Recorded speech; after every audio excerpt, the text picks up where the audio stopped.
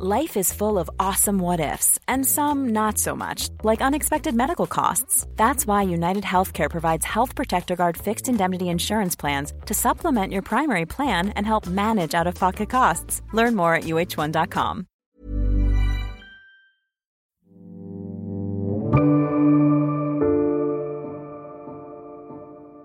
Before both men rose to the top jobs in their countries, Joe Biden and Xi Jinping achieved a feat for the world's most delicate bilateral relationship. The pair of then vice presidents struck up a remarkable rapport.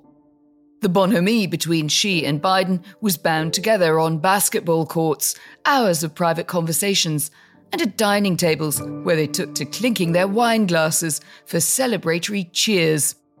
There's just a practical benefit from having a personal relationship with another world leader in times of misunderstanding, said Biden in 2011. But now, as tensions between Washington and Beijing continue to mount, their personal relationship is under strain. Today, the leaders will have a rare one-on-one phone call. Taiwan, Ukraine, and economic competition are on the agenda. But how to keep China at bay isn't the only foreign policy challenge on Biden's plate. Vladimir Putin's Russia is consuming much of his attention.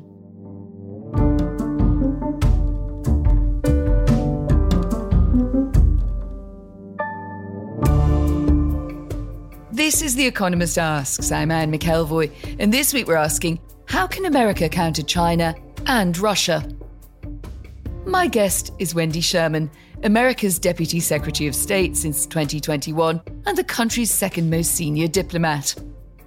Sherman's been at the table of some of America's most high-stakes talks, with North Korea when she served in the Clinton administration and later as the chief negotiator of the Iran nuclear deal, which was struck during Barack Obama's presidency. Sherman is renowned for her shrewd, steely demeanour. Washington watchers put that down to her pre-politics career as social worker in her home state of Maryland. Now her toughness is being put to the test with the twin challenges of Russia and China. Wendy Sherman, welcome to The Economist Asks. Great to be with you, Anne. Thanks for having me. We'll talk as we go along about the wider challenges to American foreign policy and including China. But first, I want to ask you about the war in Ukraine, now in its sixth month. America has sent around $54 billion in assistance. President Zelensky has stated his war aim is to restore the territorial integrity of the whole of the country. Does the Biden administration support that war aim? And what can it do to bring that about? We are in a very tough position because of the unjust and premeditated decision that Vladimir Putin made to invade another country.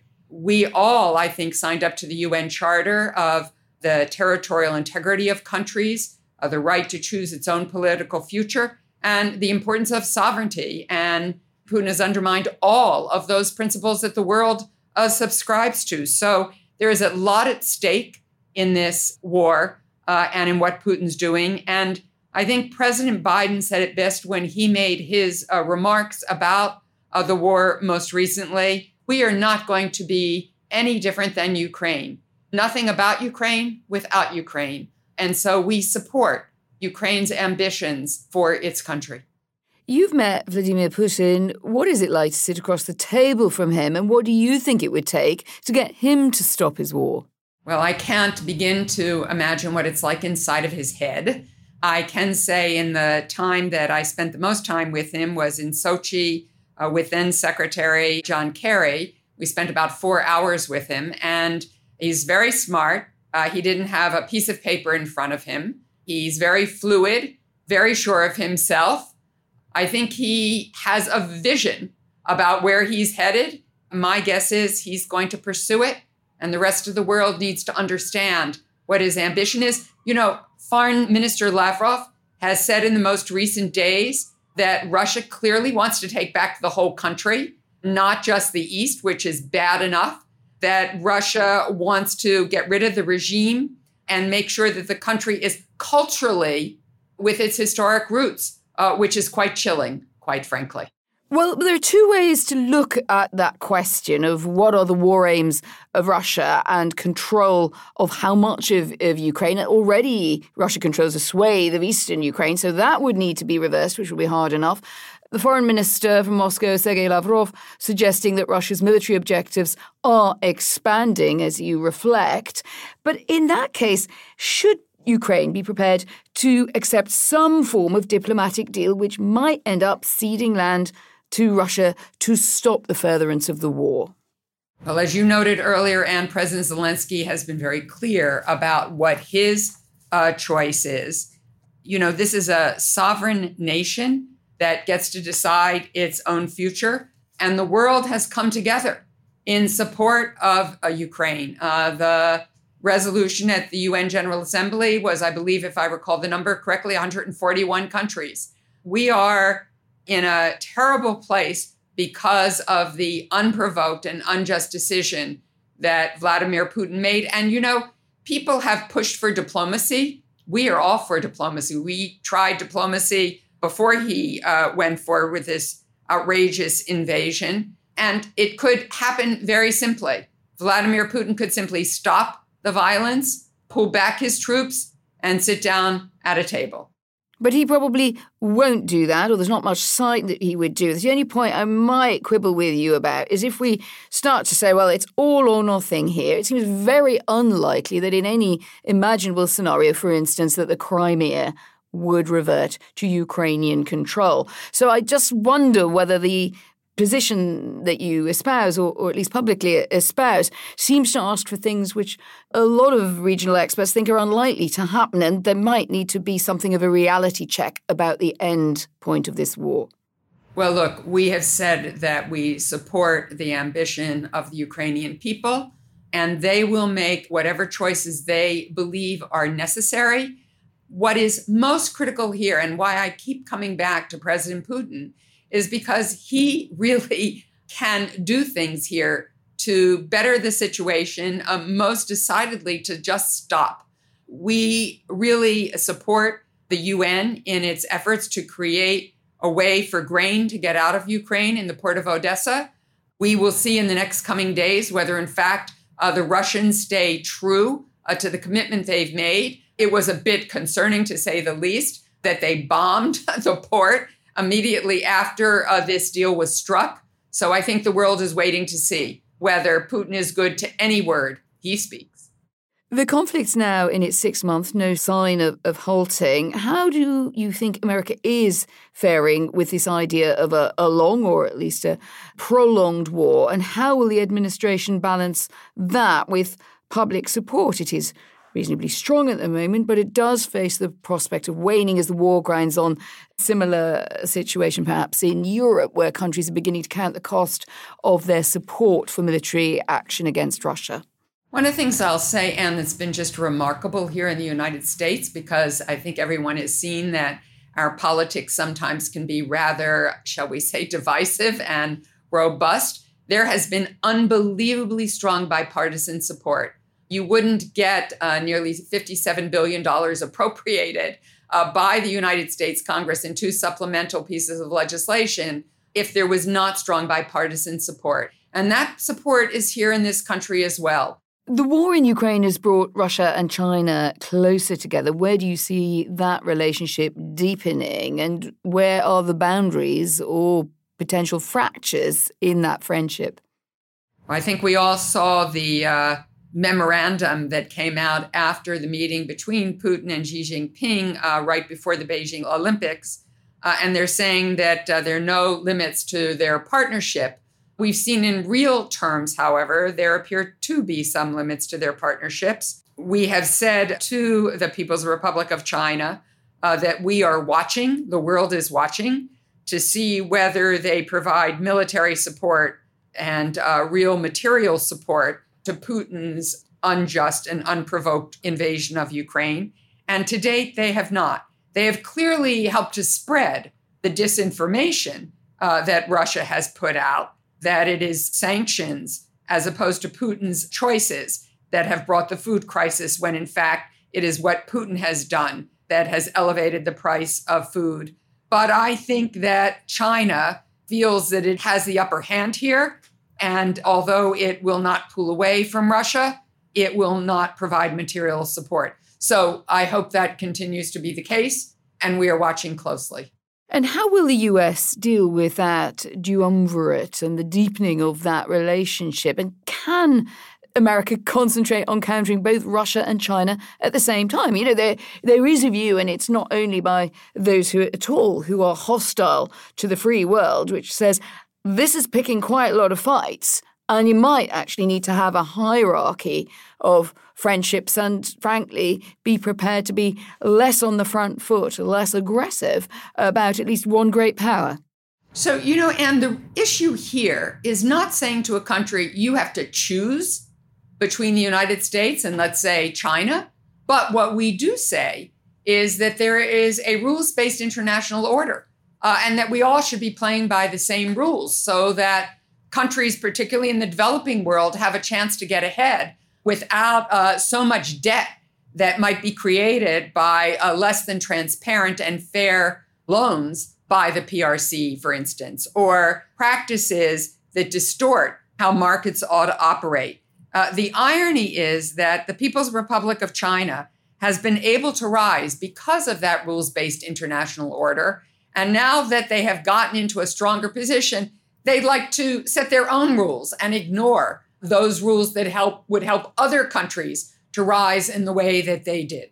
Part of what the United States is saying to the world is, no, we're not asking you to make a choice, but we are urging you to look at the rules-based international order, to insist on a fair playing field, to make sure that your country, your sovereignty, your data, your future is safe in how you interact with other countries, and providing countries with options, including a strong option for democracy. We work with countries that are not democracies, but are trying to play by the international rules of order, by the UN Charter, and by all that we have all worked together to ensure that all countries have a chance for a good future for their people.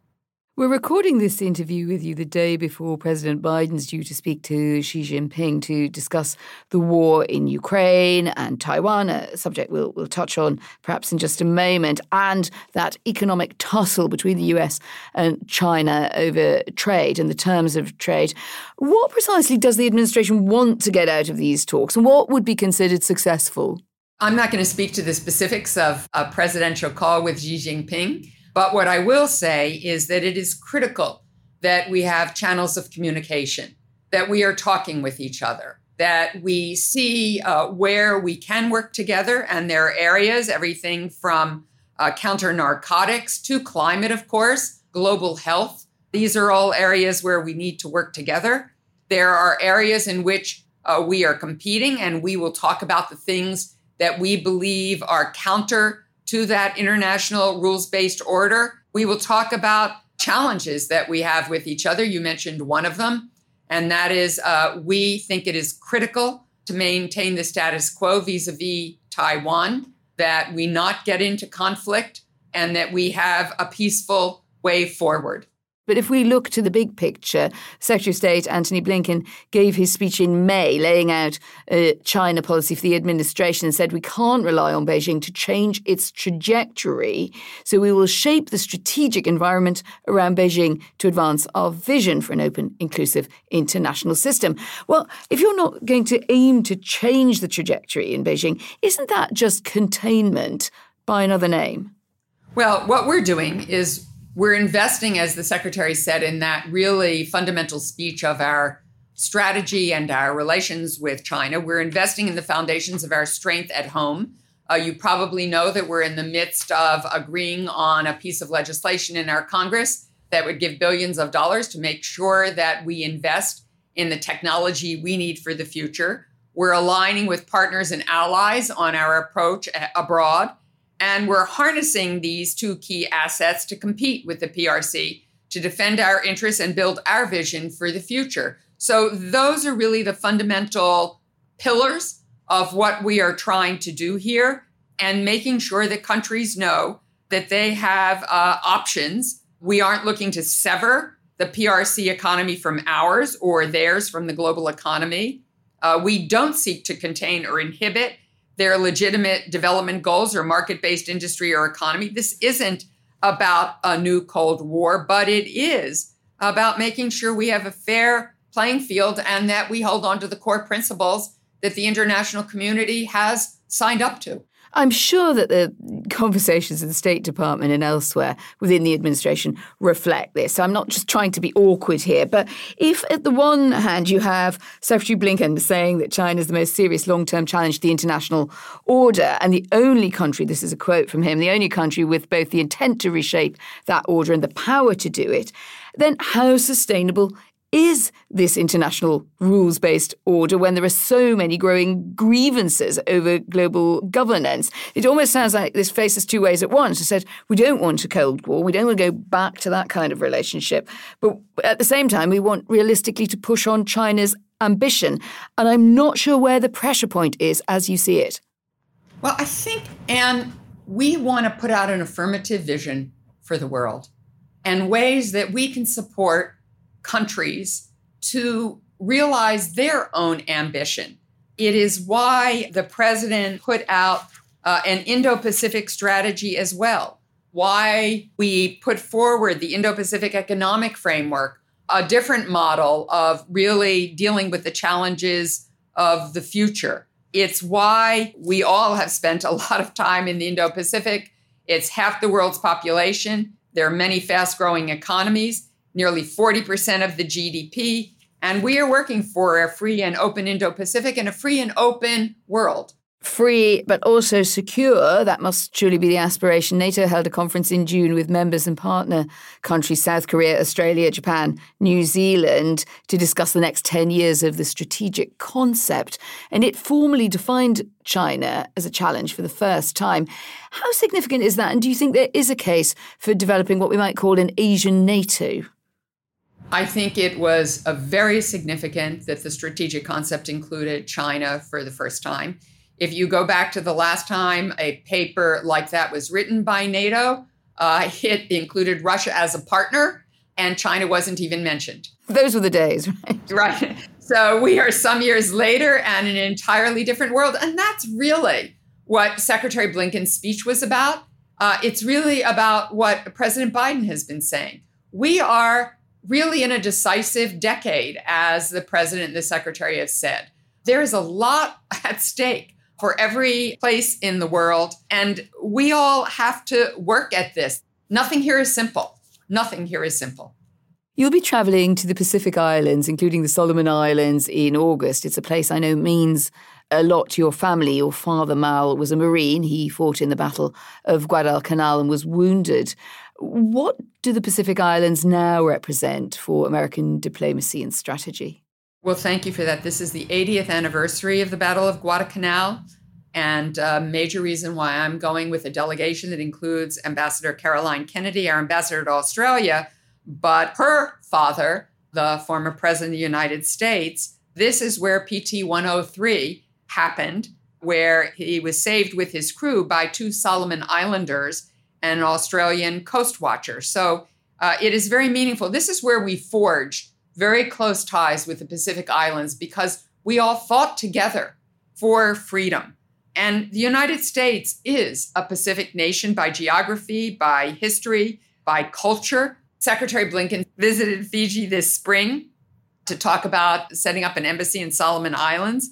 Vice President Harris recently addressed the Pacific Island Forum and also noted that we're going to be working to open embassies in Tonga and Kiribati. I've spoken to the leaders of nearly all the Pacific Island nations since I was sworn in a little over a year ago. This is very critical. We want to deepen cooperation on climate change. All of these islands are very much at risk and support their economic diversification. Maybe not the question you would actually like as a follow-up to that, but isn't this also in part an admission that America has taken its eyes off the ball in the Pacific Islands? There is a view that the US and its allies were in retreat, really, in this region in the face of a Chinese advance, and that there's now something of a scramble to catch up. I can only say what the Biden administration has done, and this has been a focus since the beginning of the administration. and a commitment that we are making. I can't speak to the years of the last administration, but I can speak to this one. And we are very clearly focused on the Indo-Pacific, as I've said. Taiwan, I said we would come to that, and we should. There was pushback last week when the Speaker of the House of Representatives, Nancy Pelosi, said she would visit Taiwan in August, and the Biden administration then publicly opposed the trip after China sent out warnings about its ill feeling if it went ahead. Now, is this a miscommunication simply between Nancy Pelosi and the Biden administration, or is it something else? No one has told her she can't go, because we have a separation of branches here in the United States. We don't get to tell members of Congress what they do. This is her choice, and I'd refer you to the Office of the Speaker to see what her decision is. We have briefed her on risks that might be there, on the circumstances of her visit. We remain, as I said earlier, committed to maintaining cross-strait peace and stability, and the U.S.'s One China policy, guided by the Taiwan Relations Act, the 3 joint communiques, and the 6 assurances. We don't have diplomatic relations with Taiwan or support Taiwan independence. We do have a robust unofficial relationship, as well as an abiding interest in maintaining peace and stability across the Taiwan Strait. Just to be clear, do you think it would be wise at all for Nancy Pelosi to go to Taiwan? We think this is a choice for the Speaker to make. We've shared with her and briefed her on where we see the risks and the concerns. And has the invasion of Ukraine emboldened China to invade Taiwan? If that were to occur, or to be threatened even, what do you think the US's response should be? The U.S. defense relationship with Taiwan is guided by the Taiwan Relations Act. Our One China policy provides an effective framework for managing our unofficial relationship with Taiwan. And we will continue to make available to Taiwan the defense articles and services necessary for them to enable a sufficient self-defense capability commensurate with the PRC threat. We, though, and this is part of the reason for our having channels of communication, we want to minimize miscalculation on both sides of the Taiwan Strait and best ensure the future of Taiwan is determined peacefully and free of PRC coercion. I'm going to move us around the world. We're spinning the globe a bit in this conversation, aren't we? And you're being very obliging in coming round the global tour with me. You were chief negotiator on the Iran nuclear deal. That was the pact on Iran's nuclear program agreed with the Obama administration, the European partners, China and Russia, back in 2015. It was then abandoned by the Trump administration in 2018. And recently you've said that deal is not dead. Negotiations have been going on since February. What makes you think it can be revived? There have been a lot of bumps on the road and a lot of doubts about the good faith of Iran since it was signed in 2015. What chance would President Biden have of getting it through Congress anyway? So the Joint Comprehensive Plan of Action and the mutual return by all parties to it, Iran and the United States in particular, High Representative Borrell of the European Union, who oversees the talks, put an op-ed in the Financial Times laying out that he had put what he thought was a fair and comprehensive deal on the table and urged parties to study it. And really, this is in Iran's court. I think that all of the negotiators have worked very hard. The U.S. has only been in indirect negotiations. We haven't been in the room. And I hope that Iran will understand that it is in their interest to return to the deal. We are studying this offer. We've been ready to move forward. This is really up to Iran. And I hope they appreciate how much this would mean for their people. Last thought, and a bit of personal reflection. You're well known for your steely demeanour, your matter-of-fact way of going at these, which I'm rather enjoying, actually. But you admitted once to tearing up in a moment of frustration during the Iran deal negotiations. How did the other side then react to you welling up? That would have once been a sort of something that was maybe used rather negatively, particularly against women in diplomacy, politics, or any high-level negotiation. Or is there power in showing some fragility when you're sitting there eyeballing the difficult stuff? Well, as I say, I wouldn't urge anyone to adopt crying as a tactic because it was totally out of my control at the moment. I was so angry. And I learned early on, probably as a woman, that when I was angry, I couldn't just be angry, but it was okay to cry. So it was tears of frustration for sure. And they didn't know what to do with me. And it ended up being helpful in the negotiation. But what I really tried to say to everyone, particularly to young people, which is pretty much everybody now, other than me here at the State Department, is bring your whole self to what you do in life, because that is when you are your most powerful. So tears but no fears. That's a good line, Anne. I like it. I'm going to use it. It's yours. Deputy Secretary Wendy Sherman, thank you very much indeed for joining us. Thank you, Anne.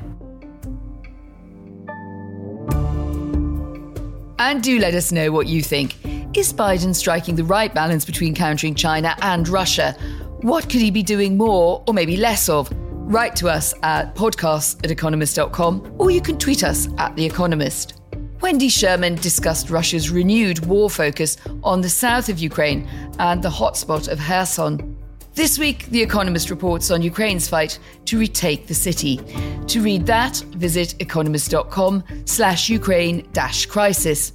Of course, the only way to stay truly up to date is to become an Economist subscriber today. We've got a special introductory offer for our podcast listeners. Visit economist.com/podcast offer, and the link is in the show notes. My producer is Alicia Burrell, the bookings producer is Melanie Starling-Condon, and the executive producer is Harriet Noble. I'm Anne McElvoy, and in London, this is The Economist.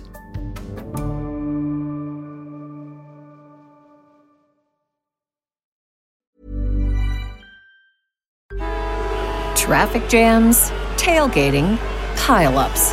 Ugh, the joys of driving. How could it get worse? The federal government wants to have a say in what you drive. That's right. The Biden administration's EPA is pushing mandates that would ban 2 out of every 3 vehicles on the road today. Don't let Washington become your backseat driver. Protect the freedom of driving your way. Visit EnergyCitizens.org. Paid for by the American Petroleum Institute.